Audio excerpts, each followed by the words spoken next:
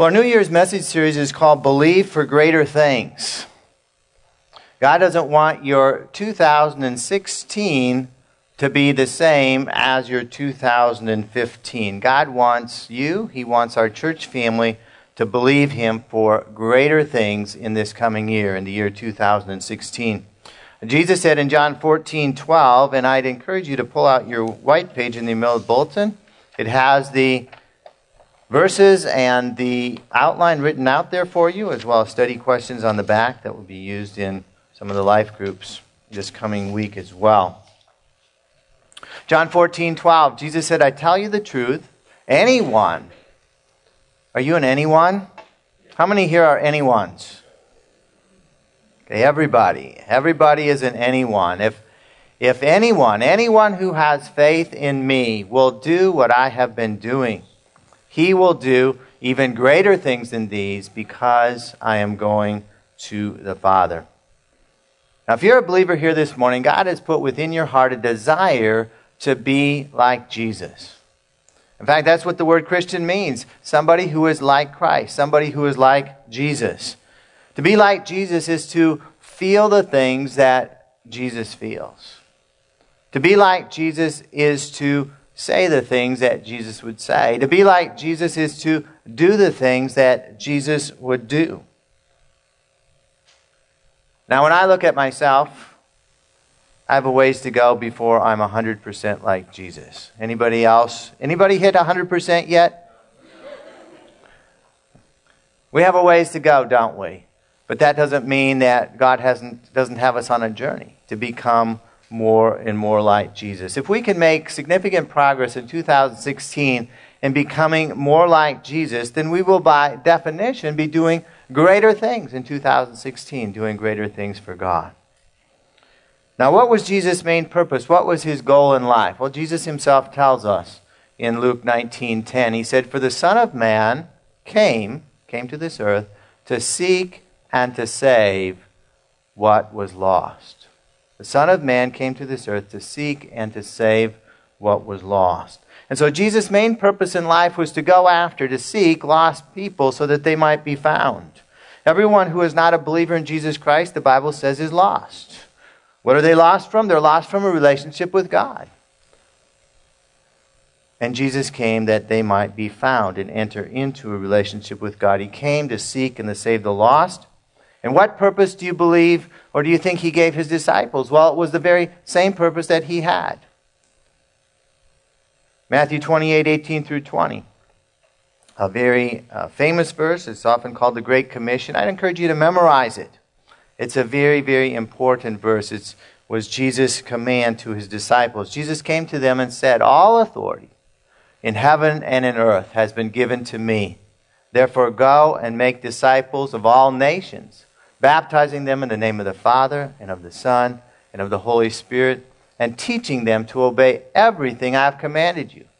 And surely I am with you even to the very end of the age. And so these are Jesus' final words in the Gospel of Matthew. Basically, Jesus is telling His disciples to keep on doing the same things that He's been doing.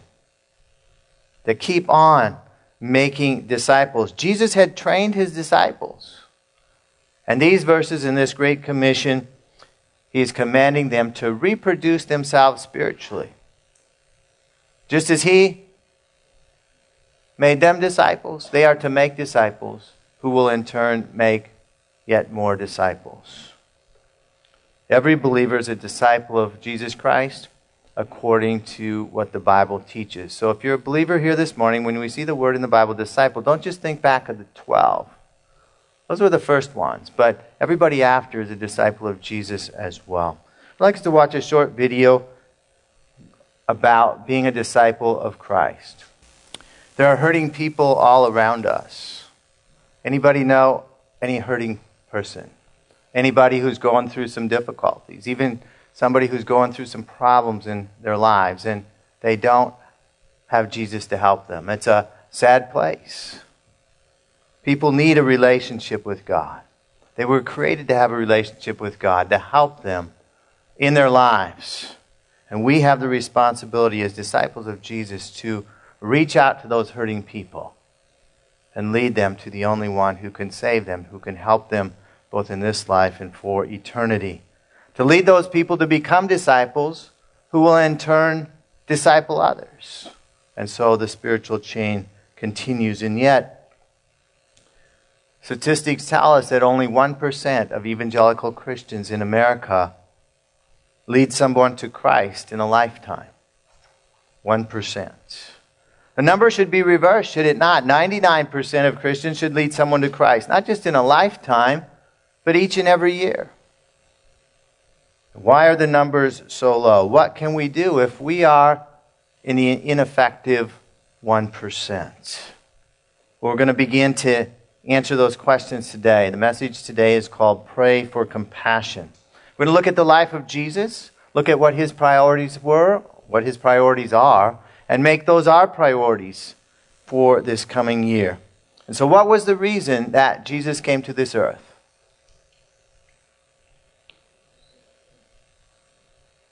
Not all my questions are rhetorical. So, to seek and save the lost. See, we already gave you the answer. I don't ask hard questions. It's to seek and to save the lost. That was Jesus' heartbeat. That's what he woke up every morning thinking he was going to do. He was going to seek and save the lost. And so what should our priority be when we wake up tomorrow morning on Monday morning? Okay? Our priority shouldn't be like, I got to get out of bed, I got to get to work on time. Well, that's part of seeking and saving the lost, because there's a lot of lost people probably at your job, at your work. That's your mission field. But when you wake up on Monday morning and Tuesday and Wednesday and Thursday and every day, God wants our priority to be on reaching the lost. What can I do? Now, you're not going to pray with somebody every day, get them down on their knees and pray. But that's our priority each and every day, to reach the lost around us. So if you missed my message on January 3rd, the first message of the year was called Choose to Change. I'd encourage you to listen to it.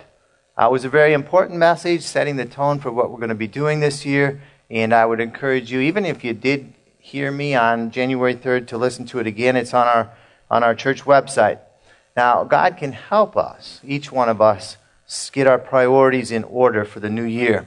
Because God wants both you and our church together, because you are the church. The church isn't this building. The church is the people sitting in those chairs. And that's you and me. God wants our church to do greater things in 2016 for his kingdom. And how is that going to happen? It's going to happen as each of us believes God for greater things in our individual lives. Believes God, has the faith.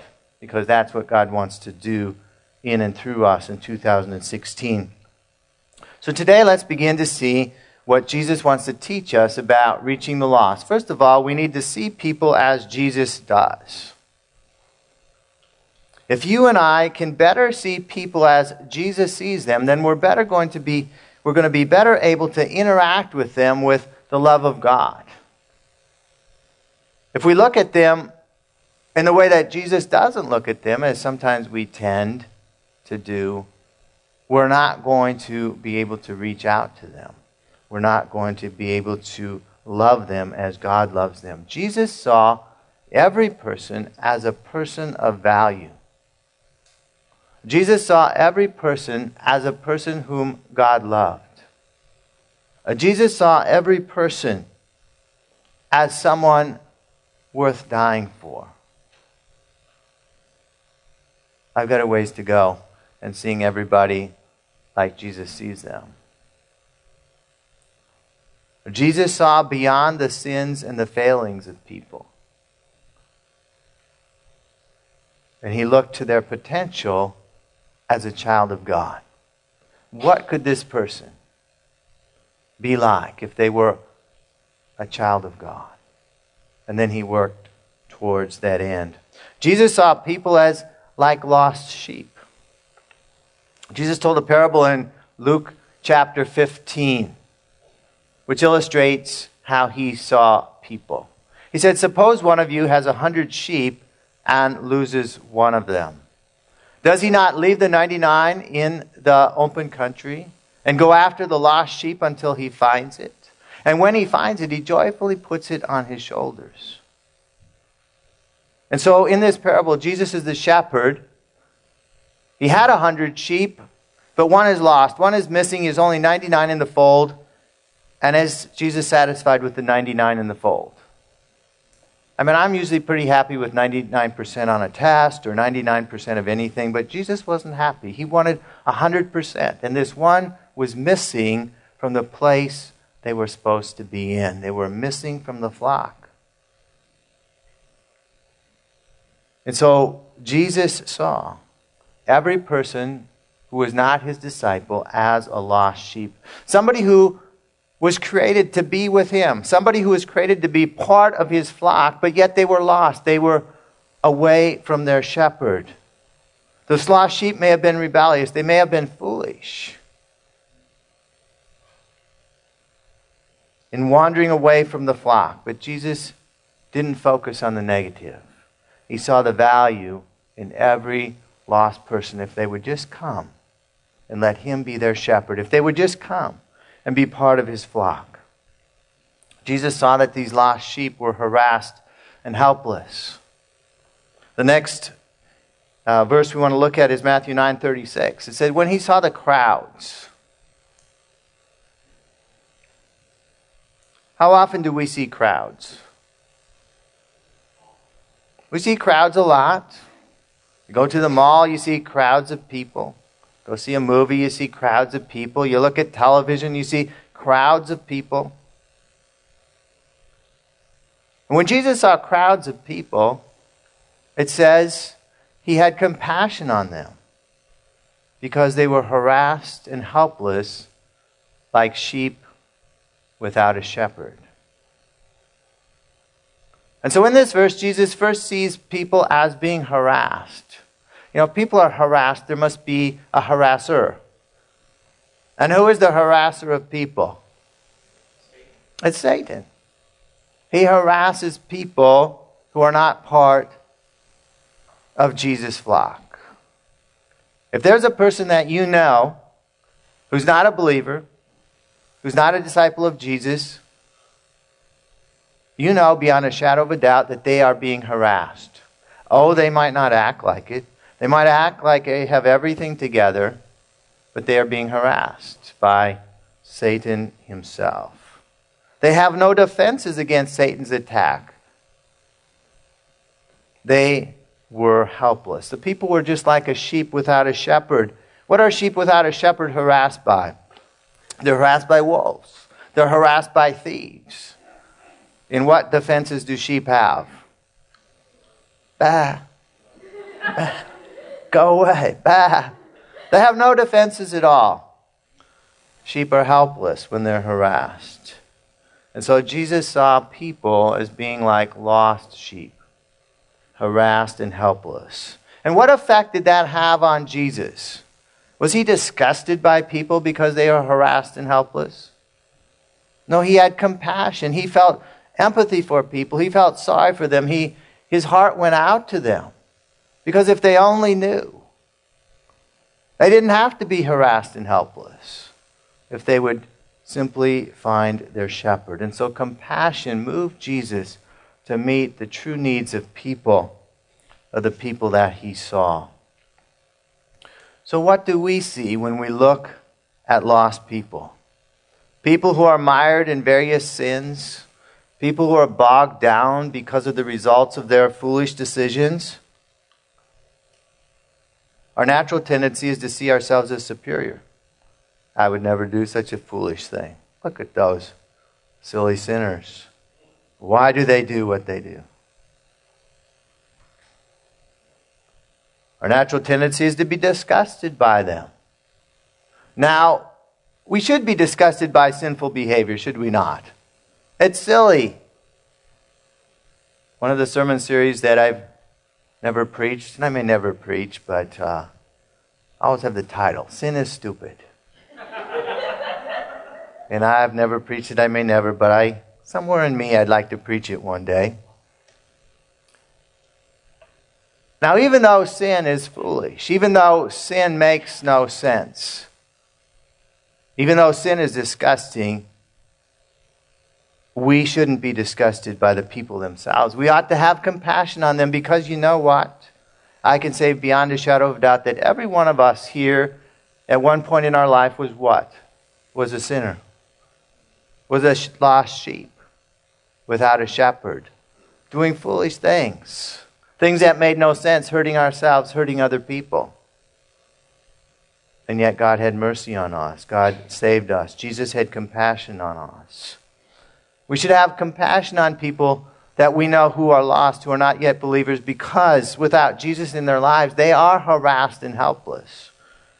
They are in sin way over their heads. They can't find their way out. Now, they might not know that they're harassed and helpless, but deep down, that is the truth. So if we lack the compassion we should have for lost people, if we really don't care about them, if we look at people and we're either disgusted with them or we just don't even notice them, what can we do about it? Well, the most important thing is simply to pray. To pray for compassion. It's the title of the message. We need to pray to have Jesus' compassion for people who do not yet know Him. Ask God to birth that compassion and grow it in your heart. That's what I'm praying for myself as well. A compassion that's not content to leave people in their sin. A compassion that moves us to do our part in seeking and saving the lost. To do our part in bringing people to meet their shepherd, Jesus Christ. And so to do our part for the lost people in our circle of relationships, in our circle of influence, we must obey Jesus' commands. Jesus said in John 15:14, "You are my friends if you do what I command." So what do you have to do to be a friend of Jesus? Obey His commands. If you don't obey Jesus' commands, are you Jesus' friend? No. You're my friends if you do what I command. It's not difficult to understand, and yet many people think they're friends of Jesus and don't obey His commands. So obeying Jesus' commands is not optional for a believer. You know, a friend of Jesus is a disciple of Jesus, is a believer of Jesus. All synonymous terms.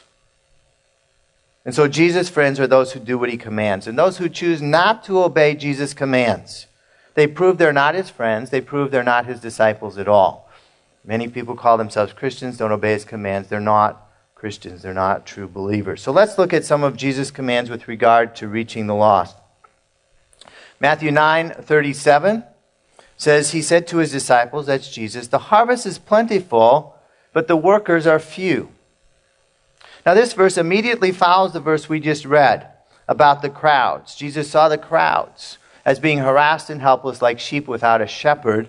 And then He says to His disciples, He looks at the crowds and feels this compassion for these people. Then He looks at His disciples who were there at the same time, looking at the same crowds. And He says, "The harvest is plentiful, but the workers are few." Now, I wonder what Jesus' disciples were thinking when they looked over the crowds. They might have been tempted to believe, well, you know, there's lots of people there. What can we do to help? You know, that seemed to be their natural tendency when Jesus told them to feed the crowds. Like, Jesus, are you okay? We don't have the money to buy the food.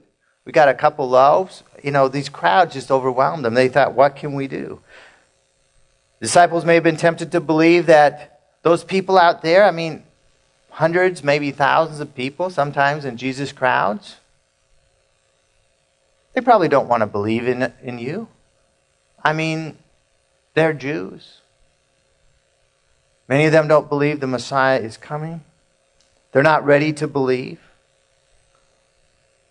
But Jesus told them, as He looked out over the crowd, this crowd of people who was harassed and helpless, He said, the harvest is plentiful. The harvest is plentiful. In other words, God has been working in these people's lives, and many of the people in this crowd are ready to believe. Many of these people are ready to follow Jesus. And so the problem is not that All of these people are resistant. The problem is not that none of these people want to believe. The problem is not that these people aren't interested. The problem is that God's harvest workers are few. God needed more harvest workers to bring in the harvest. And here bringing in the harvest means leading the lost to be saved and become disciples of Jesus Christ. The harvest is plentiful. The problem is not the harvest. The problem is not the people, the lost people not being ready. The problem is too few harvest workers. And so obviously, Jesus' disciples at that time, and Jesus' disciples today, that includes you and me, must choose to work in the harvest. We must pray for more harvest workers. He goes on to say in verse 38, ask the Lord of the harvest, therefore, to send out workers into his harvest field. And so whenever we lack something, God wants us to pray for it. We pray here for additional co-workers to work in the harvest field where God has placed us. So our harvest field for Life Church is the St. Louis metro area. We have people coming from all parts. We must pray for more workers to help us in God's harvest field here in St. Louis. Final observation on these verses is God is looking for workers. So what does that mean about how easy it is to reach the lost, to bring in the harvest? Can you bring in the harvest by using your remote? No, it's work. It's something you have to do. It's something that you have to make a priority in your life. It doesn't just happen. It's work. Bringing the harvest is not easy. It's hard work, but God empowers those who work in his harvest field. So on this January 3rd message, I already mentioned what was it again? Choose to change, yeah. I introduced the +1 challenge here at Life Church. If you weren't here, let me repeat it again. The +1 challenge for 2016 is to pray that God would help you add one person. How many did I say? 100? No, one person. Add one person to our church family in 2016. So the +1 challenge is to pray that God would help you add one person to our church family in 2016. Now, to add a person to our church family is not just to invite them and bring them to one service. That's not adding somebody. To add a person is that they become a regular attender, a regular member of the church. So if you have not yet, if you weren't here on the 3rd, or perhaps you didn't respond to the challenge, I'd encourage you to accept the +1 challenge. Check the box on the back of your Connect card. There should be a place there to accept the +1 challenge. I'm going to pray, I'm going to work, that God would use me to cause one person to be added to the church in the year 2016. Do you think that's too lofty a goal? Do you think that's too hard in a whole year, 365 days? If you don't have the faith, pray that God would give you the faith that God can use you. Not just the person next to you. God will use you to bring a person to be part of the church family. And I believe as we work on this challenge, we're going to have God's stories to share about how God has opened doors for those of us who make it a priority in our lives to seek and save the lost this year, that God opens doors to interact with people, to invite them, to talk to them about the Lord. There's going to be many things that we can share. Now, to help us meet the +1 challenge, we're offering training for every person here.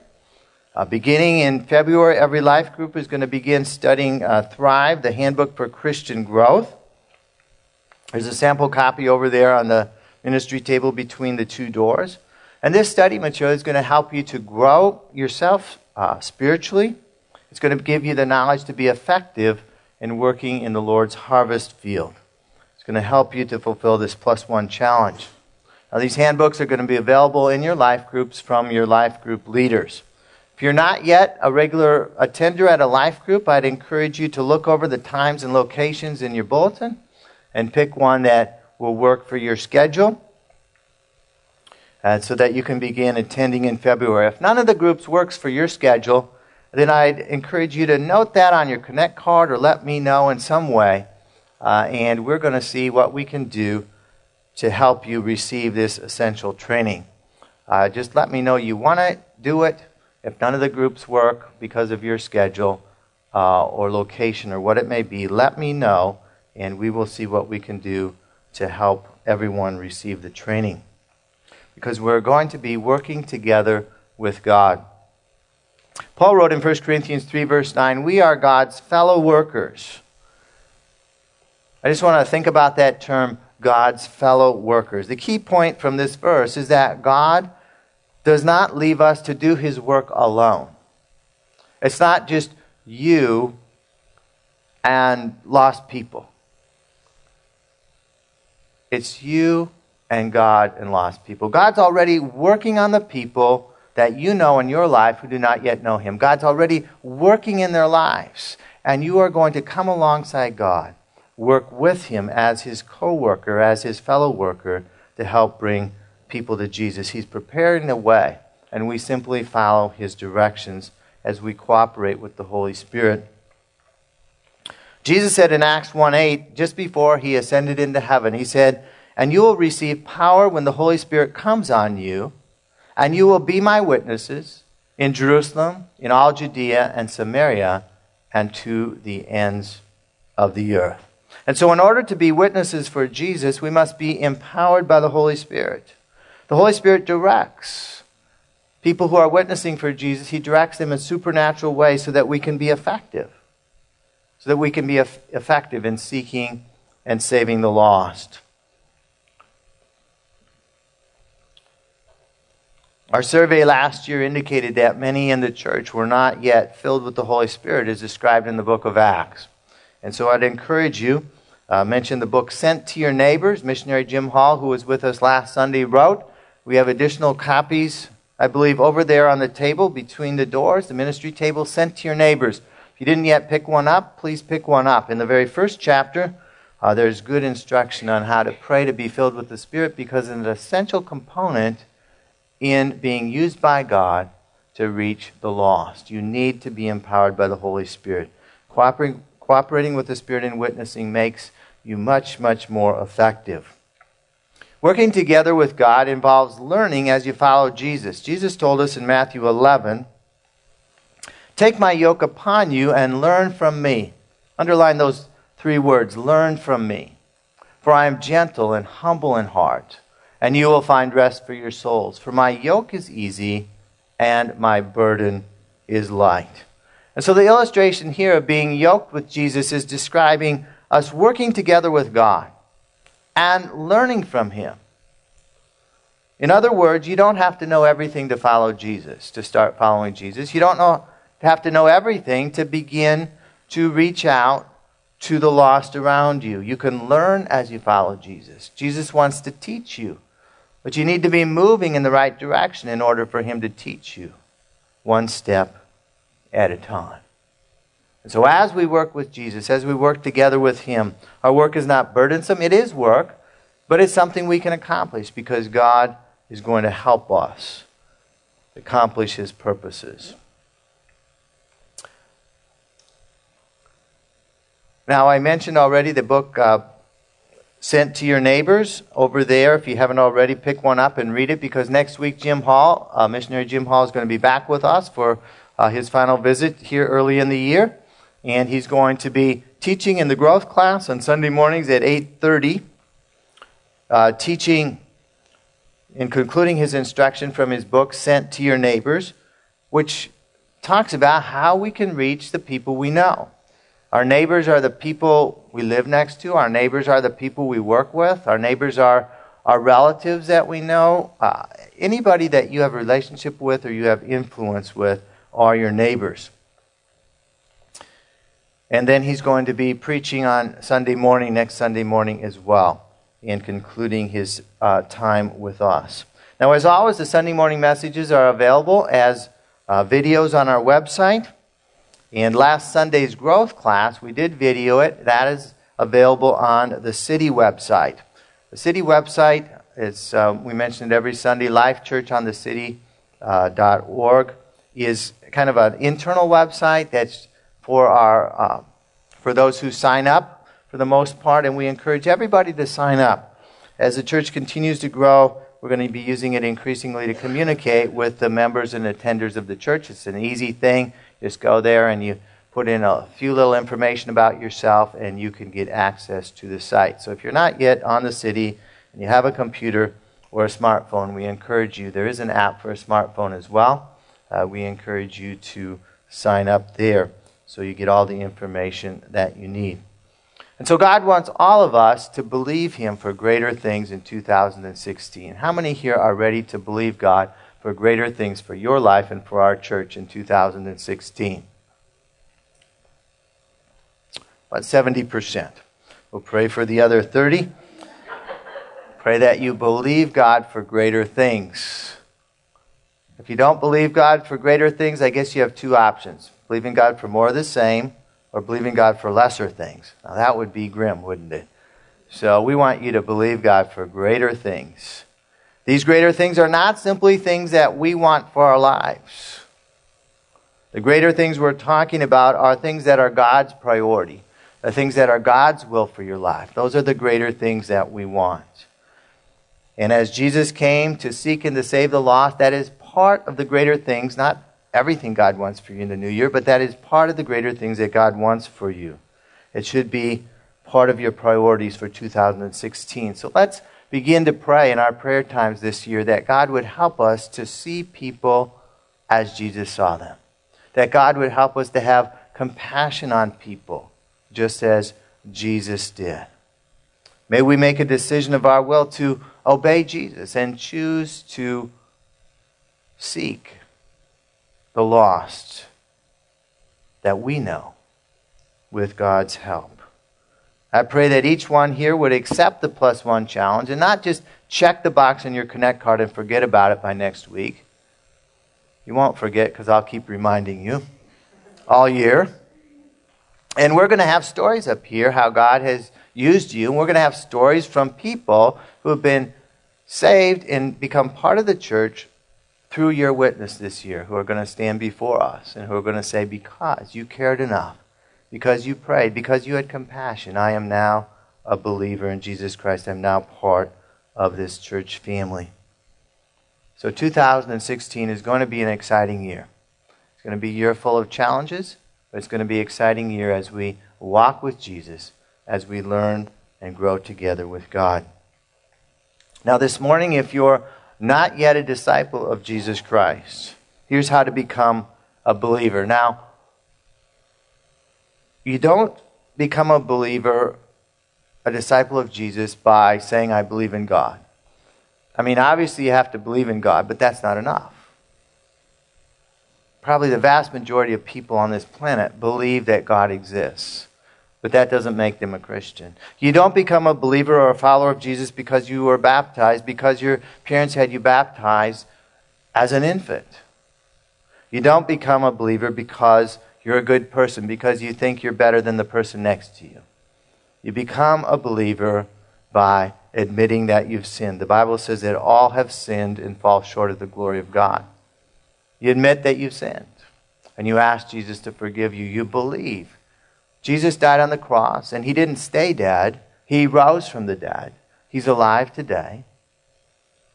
You put your trust in Him, and you commit your life to following Him as your Lord. What does that mean? It means that you choose to obey what He commands, what the Bible says that we ought to do. So we're going to pray a simple prayer.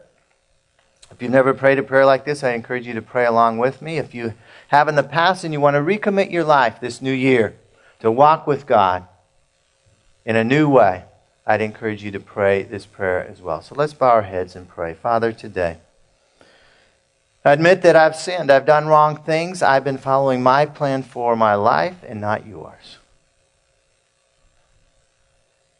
Please forgive me. I believe that Jesus Christ died on the cross that I might be forgiven. And He rose from the dead 3 days later. And I commit my life to serving Him as my Savior and my Lord. all the days of my life. Thank you for changing my life. Thank you that I am now not lost, but found. And Father, for those of us who are believers, God, we pray for ourselves in this new year. We thank you for challenging us this morning as individuals and as a church family for 2016. We want to believe you for greater things. We don't want our lives in this church to stay the same in 2016. We don't want to go backwards. We want to go forward. We want to believe you for greater things. Help us to see people as you do. Help us to have love for people as you do. Help us to see people as harassed and helpless, and then give us a compassion in our hearts for the lost. Give us the will to be workers in your harvest, not just to work for ourselves. Obviously, we have to work to provide, but to work for somebody else, that they might become part of your family. May we pray for more harvest workers. We choose, God, to work together with you, to reach out to those in our circle of influence. We choose, God, to accept and to work towards the +1 challenge each and every day. And may some here today double that challenge or even more. Help us to learn from you as we cooperate with the Holy Spirit. May each person here be able to find a group to study in, this Thrive Handbook for Christian Growth, that we all might grow as disciples of Jesus Christ this year. And we look forward, God, to great things that you're going to be leading us into in this year 2016. In Jesus' name we pray. Amen.